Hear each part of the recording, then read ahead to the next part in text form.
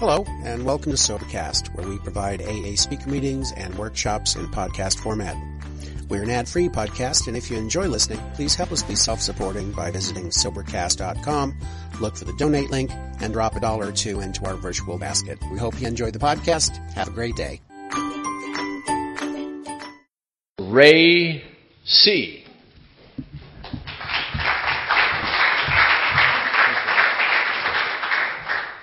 Hey, buddy, I'm Ray. I'm an alcoholic. Good to be here. You know, somebody relapsed. I don't know.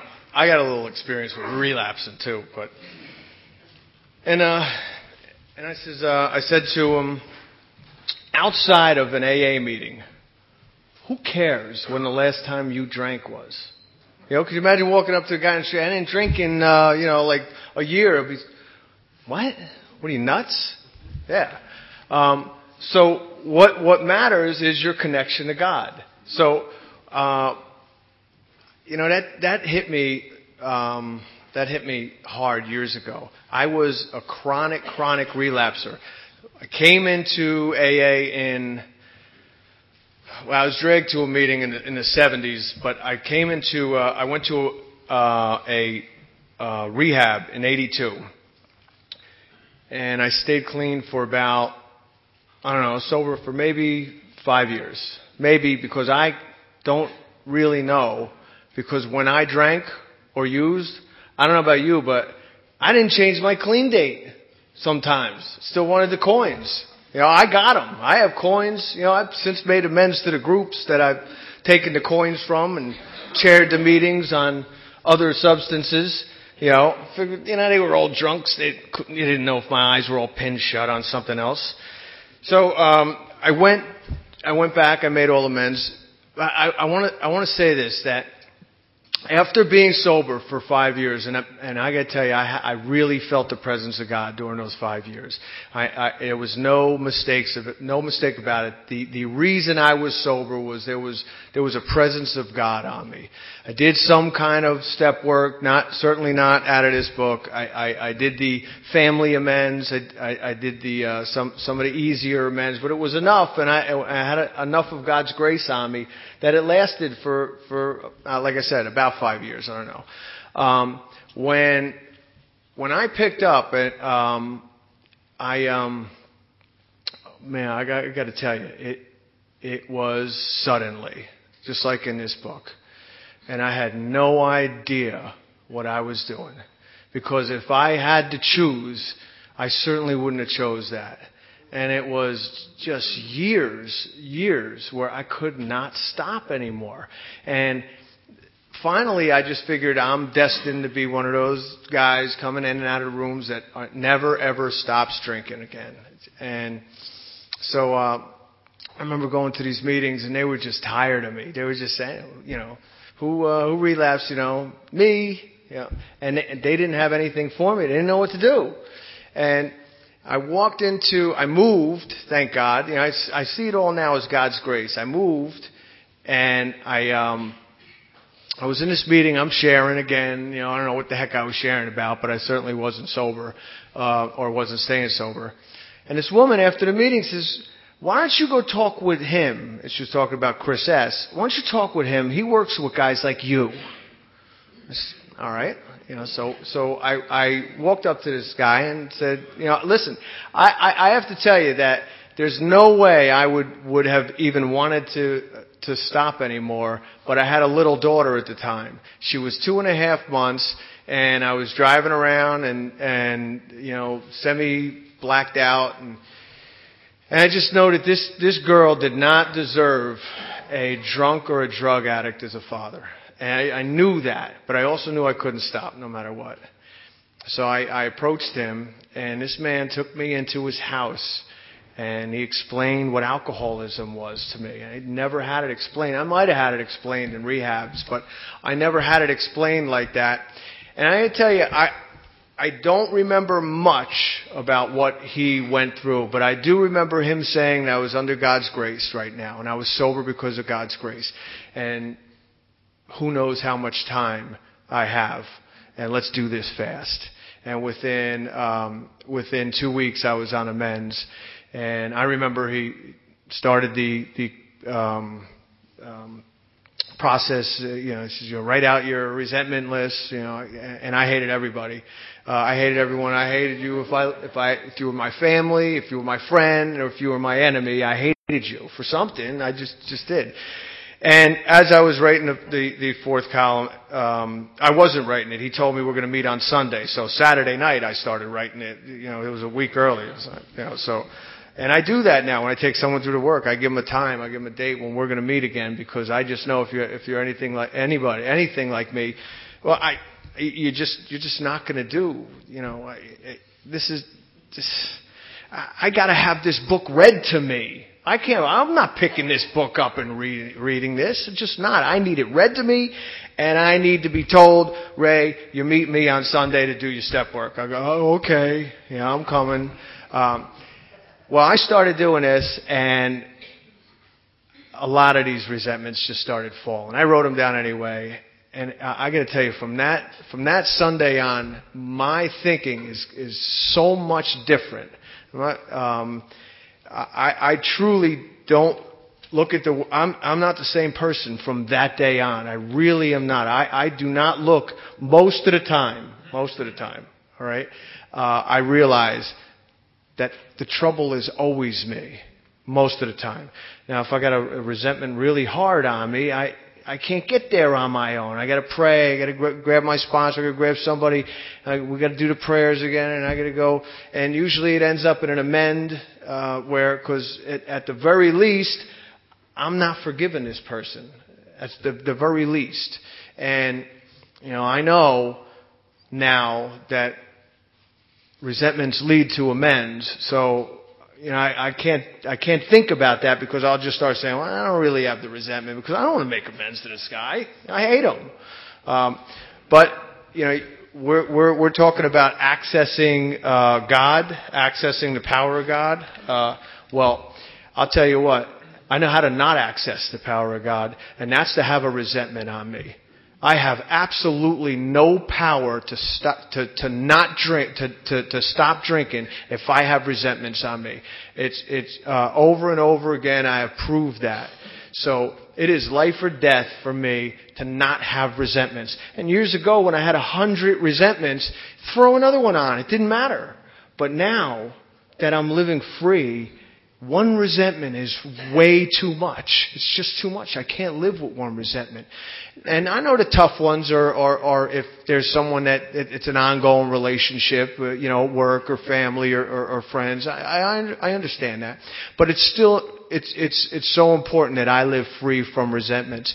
Obviously prayer and meditation, and I even go to church now. I switched from, let me step back. I relapsed years ago. I was doing the amends. I was even paying people back money that I owed them, because that made no sense to me. I was a big thief too. What made no sense is, why should I pay back money to someone who I got away with robbing? It just made no sense. You're talking. I was. If I went to a candy store or any other store, if something fit in my pocket, I thought you were a sucker if you paid for that. I was in a rehab. I was in a halfway house rather one time, and I'm shoving cigarettes down my pockets, and he goes, "What are you doing?" He's the guy that drove us there. You're gonna get kicked out for that. I go, "It's cigarettes. What are you talking about?" I really didn't understand that was wrong. I knew not to get caught, but I didn't understand that it was wrong, morally. Chris says you do good, esteemable acts, you get good self-esteem. You do bad action, you feel bad about yourself. And my actions also. If I'm causing harms, and I'm doing bad actions, I'm not going to. I'm certainly not going to have a connection to God. But I went from I relapsed years ago, and I was like a step Nazi, man. I was taking people through to work, and no, I'm sorry. I was doing all my amends. I wasn't taking people through to work. That's what it was. but I was judging people. I mean, I'd go to meetings, and if they had 20 years, I'm judging them if they're not doing the steps. All right? And relapse, and after about a year and a half, was the best. It was a good cure for that, because it humbled me. And what happened was I got sick. I don't talk about this too often, but it's what happened to me. I got cancer, and they were ripping lymph nodes out of me. And one of the early readings of the AA guys was "I Will Lift Up Mine Eyes" from Glenn Clark. And I had this book for a couple of years. Chris told me to get it, and I had a couple of these books. And in that one book, he was talking about this guy who had a nervous breakdown, and he was recovering in the Great Lakes somewhere. All right, it was one of the Glenn Clark books. I think it was that one. And his rehab was he was rowing. He would row a boat, and he was a really wealthy guy, and he was starting to get better, and he was actually going to be able to go back to work. And one day he was rowing a boat, and he fell asleep. He was on a Great Lake, and he floated out into the middle of the Great Lakes, and it's like an ocean, and it's starting to get dark, and he wakes up, and he says, "Oh no." And he starts praying. He says, asking God for help. And he says, just then it dawned on him that here he was asking God for help, but he has never, ever done anything for God in his whole life. And he's going to devote half his life or 50% of his life, something like that, to God. And I'm reading this just when I'm saying, "Oh, God, help me." And I says, "You know what? All right, I'll work with others." And I started working with other people. And there was a couple of reasons. One, I was lazy. I didn't want to work with people because I was lazy. Two, I had better things to do, like watch TV. And three, I was afraid. I was afraid to say the wrong thing because I didn't know this book. Like I said, I had people read it to me. I never really read it myself. But I started taking people through the work. And obviously I'm still here, and everything worked out. But that really changed my life. I can't even tell you how much that changed my life. Working with others, some of the closest relationships I have in the whole world are the people that I've taken through the work. And I got to tell you, I'm not crazy about the name sponsee, because I think it puts someone on a higher level, because I watch guys I've taken through the work, and man, they are, I go to them for advice. I go to them when I'm not hooked in, and thank God. So I think, we're all brothers and sisters when we get through this, and we're all connected. And I've gone from that to, and I was really, really hardcore. If somebody didn't want to go through the work, or if somebody was balking on amends, I didn't have too much compassion, I got to tell you. I would, you don't want it, and I'd go to the next person. I was working with lots of people. And not too long ago, somebody was talking about me to someone else. I heard about it, and they says, "Oh, what do you want to go to him for? He's the easier, softer way." Talking about me. I said, "Wow, I must be getting spiritual, because I'm not going to drop somebody like I would have years ago. I'm just not going to. In the book, Working with Others, and another way, if you want to access the power of God, work with others. When I'm off, it's really difficult for me to get into self when I'm working with others. And in working with others is if you persist. And I never read that years ago. I was always putting the onus on the person I'm taking through the work. But it also says, we walk hand in hand, and I have to persist. Sometimes some people take a little longer. So what? Sometimes, ready for this? I'm going to say it. Maybe they don't have to do all the amends. I don't know. I didn't believe that years ago. I got to tell you. Sometimes people get sober in church, and they don't have to do what I do. And it doesn't matter to me anymore. I guess that's what I'm saying. It really what matters to me is that I do my part. I pray, I meditate. When I have a resentment on me, I'll tell you something about resentments. One time Chris asked me to speak on amends, and I'm talking. I don't know what I'm saying, but I'm sitting amends. I can't do amends without talking about resentments, because the resentments for me ends up, most of the time it's a resentment that ends up being an amend, or it could be just a harm, but a lot of times it's a resentment. And as I'm talking, I said, I got resentments. I got resentments, but I classified them. I put them in a different category. They were work. It's got nothing to do with me and everything else. That's not true. That was affecting me, and I had to go and make amends to those people. There was 3 people, and I had to go make amends to them. And the 11th step. You could go to page 52 if you have those bedevilments on you. This is just funny. When I walk into a meeting for the first time and I have all these bedevilments on me, and they tell me to stop no matter what. And I said, well, wait a minute. I have trouble with my personal relationships. I can't control my emotions. I'm miserable. I'm depressed. I can't make a living. I feel useless. I'm unhappy. I'm full of fear. That's why I drank. That's the reason I drank, and alcohol did work for that. I drank. I'm not that unhappy, at the moment. Not that fearful. Yeah, it did work, but obviously, what goes along with it is trouble. So I go through this work, and I can't tell you all the different types of, be quick to see where religious people are right. Well, I wasn't quick, and I certainly didn't see, and I certainly wasn't quick. I used to make fun of people that would go to church. I thought they were weak. One of the lines that really hit me hard out of this book was, paradoxically, men of faith have courage. I said, wow. I was living with all this fear. On the outside, I would have never told you I was afraid of anything. But the truth was, I was afraid. I was afraid of it all. And when I have real faith, I am not afraid. What came to me when I had that cancer was, you know what?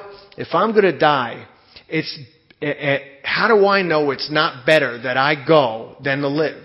And here's what I mean. Maybe my will would have been to live and, God forbid, be driving with my daughter in the car and cripple her. Well, I'd rather be dead than that.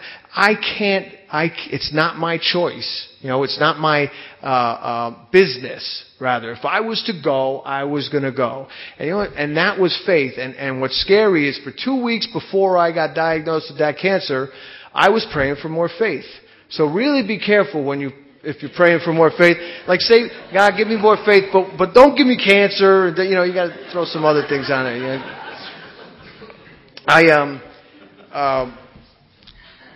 I can't tell you what a blessing it was getting sick. I can't even begin to tell you, because I wouldn't have that kind of faith. And then when the everyday problems come and the fears come, financial insecurity, that's been on me a little bit. I had some other illness that was on me a little bit, and what happens is you get kind of battle tested. Why does time matter? Time matters because you're gonna when someone has lived sober through those trying times and rested on God rather than alcohol. I want what that guy has. I want what that woman has. That's everything for me. That's walking through life without being afraid and having absolute faith. Faith is trust, and if I have that kind of faith, what do I have to worry about? If God is right here, right next to me, with His arm around me, what do I have to worry about? Well, that's real faith and real trust.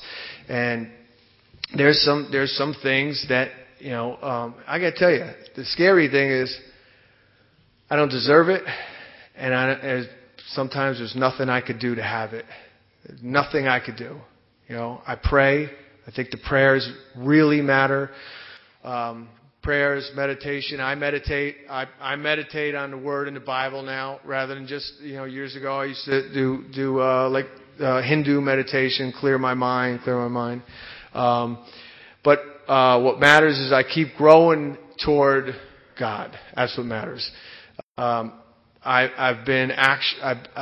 was always short with my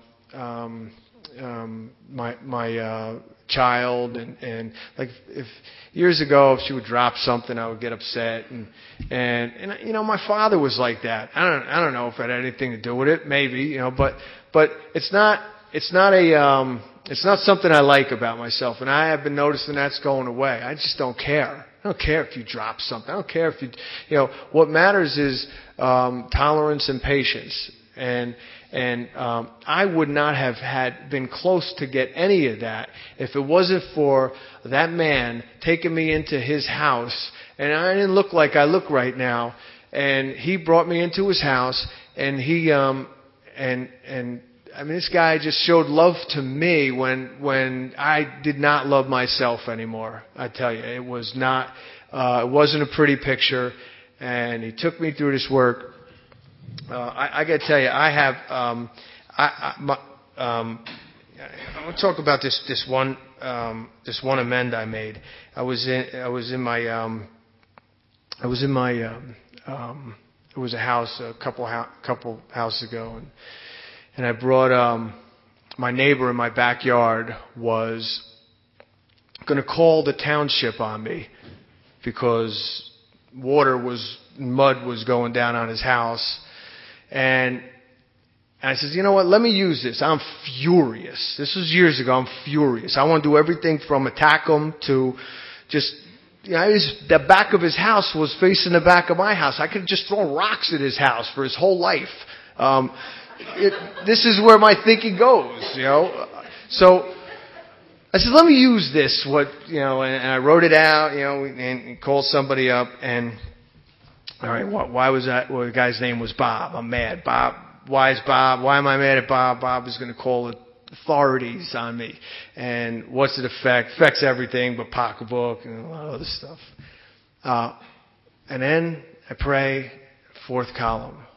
I brought 100 tandems of dirt into my backyard. It wasn't a big backyard. 100 tractor trailer loads of dirt into the backyard over the weekend because I knew it was illegal, because I knew we only allowed 3 trucks because it changes the grade. I beep, beep, beep all weekend long.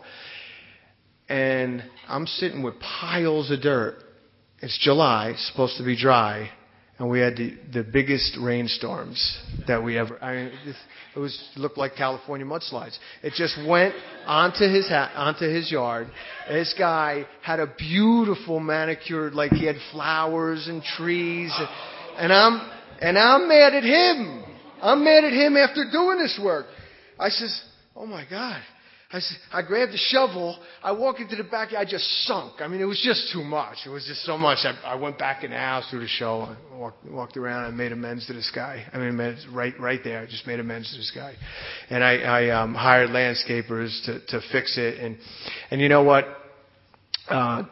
When he dropped his daughter off at the same school that my daughter was going to, I didn't have to hide or wait for him to come first, or have an altercation with him. And you want to talk about being tapped into God. Well, without that thinking, without this process, I am just completely shut off from the sunlight of the Spirit. I don't get this. I'm just not wired like that. I'm wired as self. I run on self. I'm self-centered fear. I'm afraid. I'm selfish. I'm self-centered, and I don't give a shit about anyone. And the truth is, when I go through this process, it's a real easy process. This step work is, it's not that big a deal. If you haven't done the steps, go do the steps. It's not that hard. I go through this process. I get to the other side, and I can walk around. I don't have to hate this guy, Bob. I don't even have to hate myself anymore. And I really don't hate myself. I hated myself for years. Regrets, I don't regret the past anymore. I made a lot of really, really stupid moves in my life. But you know what? All those moves, we're all the sum total, everything we did in our lives. It got us right here, right now. So, I can't think that God's path for me was wrong. I don't think that's a healthy way of thinking for me. It got me right here where I am right now. And I got to tell you, I don't know if anyone here has relapsed or if anyone's had some doubt, because I certainly did. There was a number of times in the past before I gone through this work again that I thought that I'm never going to get that connection with God again. I really thought that was going to happen. I knew I had a connection, and then I knew it was gone, and I said, "Oh no, I ruined it. I'm never ever going to get it again." And I don't believe that to be true. I think prayer, meditation, working with others is key. Just keep asking. I know God, He just answers all the time. I want to thank this group for asking me to speak, and I want to open up I'd like to open up the meeting now for people to share questions or anything. Right?